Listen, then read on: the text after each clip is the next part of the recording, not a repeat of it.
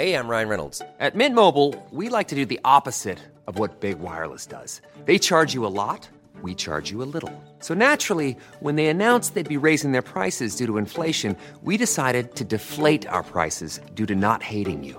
That's right. We're cutting the price of Mint Unlimited from $30 a month to just $15 a month. Give it a try at mintmobile.com/switch. $45 up front for 3 months plus taxes and fees. Promo rate for new customers for limited time. Unlimited more than 40 gigabytes per month slows. Full terms at mintmobile.com. Millions of people have lost weight with personalized plans from Noom. Like Evan, who can't stand salads and still lost 50 pounds.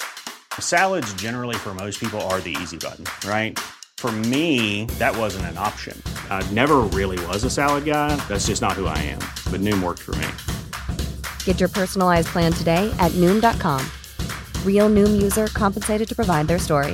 In 4 weeks, the typical Noom user can expect to lose 1 to 2 pounds per week. Individual results may vary. Join Hoda Kotb for a brand new season of her podcast, Making Space. For season 5, I am making space to talk to people who are providing a sense of hope and inspiration when life changes course. Uplifting conversations with inspiring individuals like NFL legend Drew Brees, singer-songwriter Ziggy Marley, and Today Show co-anchor Savannah Guthrie as you have never heard her before. I found faith more viscerally, not because the bad thing didn't happen, but because it did. I promise you, like me, will leave these conversations with some wisdom for your own journey, empowered and inspired to make space in your own life. New episodes of Making Space with Hoda Kotb are released every Wednesday. Listen now wherever you get your podcasts. Hi, I'm Zibby Owens, and this is Moms Don't Have Time to Read Books. I'm doing a special sort of broadcast, if you will, today. It's Sunday, and yesterday was the Pittsburgh shooting massacre, and I just couldn't let time go on without addressing it in some way. I wrote an article that I published on Kveller.com, Kveller, Kveller.com, called At a Bat Mitzvah, the Night of the Pittsburgh Shooting, Celebration Mixed with Sorrow. So I know I'm not one of the authors that I usually interview, but I do a lot of freelance writing, and I've tried some books. So I wanted to read my essay in the hopes that it will help any of you out there listening tonight, and that it might help just put this into context or make you feel a little better, that's all. Last night I went to a bat mitzvah, just a few hours after a dozen fellow Jews in Pittsburgh were brutally murdered during a bris. A bris. I remember the brises of my 2 sons like they were yesterday, the pride I felt, the fear of hurting my newborn during this religious and medical ritual, the warmth of my family gathered around us like a cocoon, the comforting sounds of Hebrew prayers. With every Jewish tradition, I always feel the reverberations of history, the echoes of all the boys' cries that have come before my own son's brises.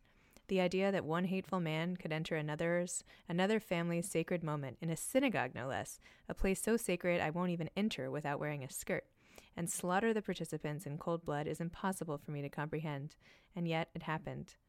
As my husband and I sat in our study watching the news footage of the worst attack on Jews in American history yesterday, away from the prying eyes of my 4 innocent children, we talked about the horror of it all. Maybe no bat mitzvah tonight, my husband said. Is it even safe to go? We have to go, I said.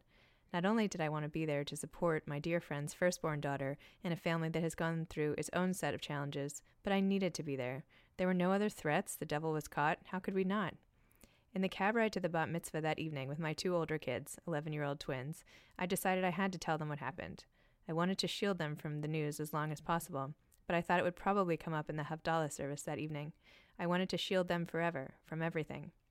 While rain pelted on the roof of the cab, the dark sky enveloping us, my son responded by taking a deep breath. He shook his head and asked, "Is anything like that going to happen here in New York?" I responded honestly, "I hope not, love."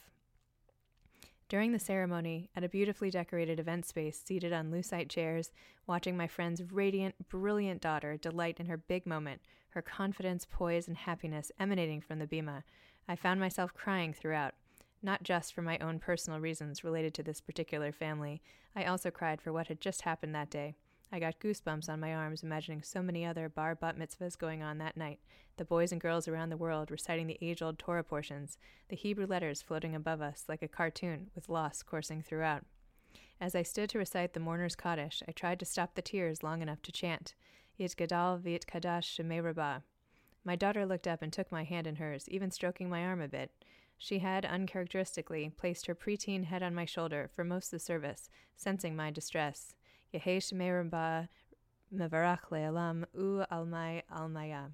What a time to be able to mourn with others in the community. I prayed silently for so much, for the families of those who had lost their lives, for the Pittsburgh community, for my Jewish community around the world, for our country. I sang all the prayers and recited the familiar blessings, the lullabies of my culture.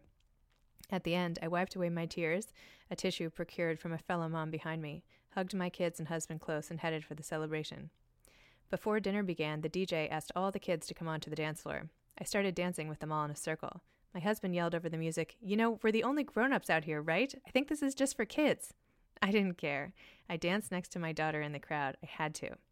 Once the hora began, I was in the inner circle, hand in hand with friends and family, surrounded by circles of strangers, raising our arms as we toasted the bat mitzvah girl. Hava Nagila Hava. I took part in all of it, smiling, laughing, and celebrating the beautiful, strong, brave bat mitzvah girl as she cemented herself firmly in the Jewish tradition. The timing of this event will shape her, as so much else has in her young life. I was privileged to be a part of it, to show my kids that nothing will get in the way of celebrating our Jewish traditions. Our community is stronger than that, and always has been. Haters gonna hate, but we're not going to be deterred. Not our country either. One man's horrific decision will not tear us apart. I am so grateful that last night I also had the ability to toast all that is right in the world. Love, compassion, family, friends, the indomitable human spirit, rituals, tradition, community, and, yet again, to never forget.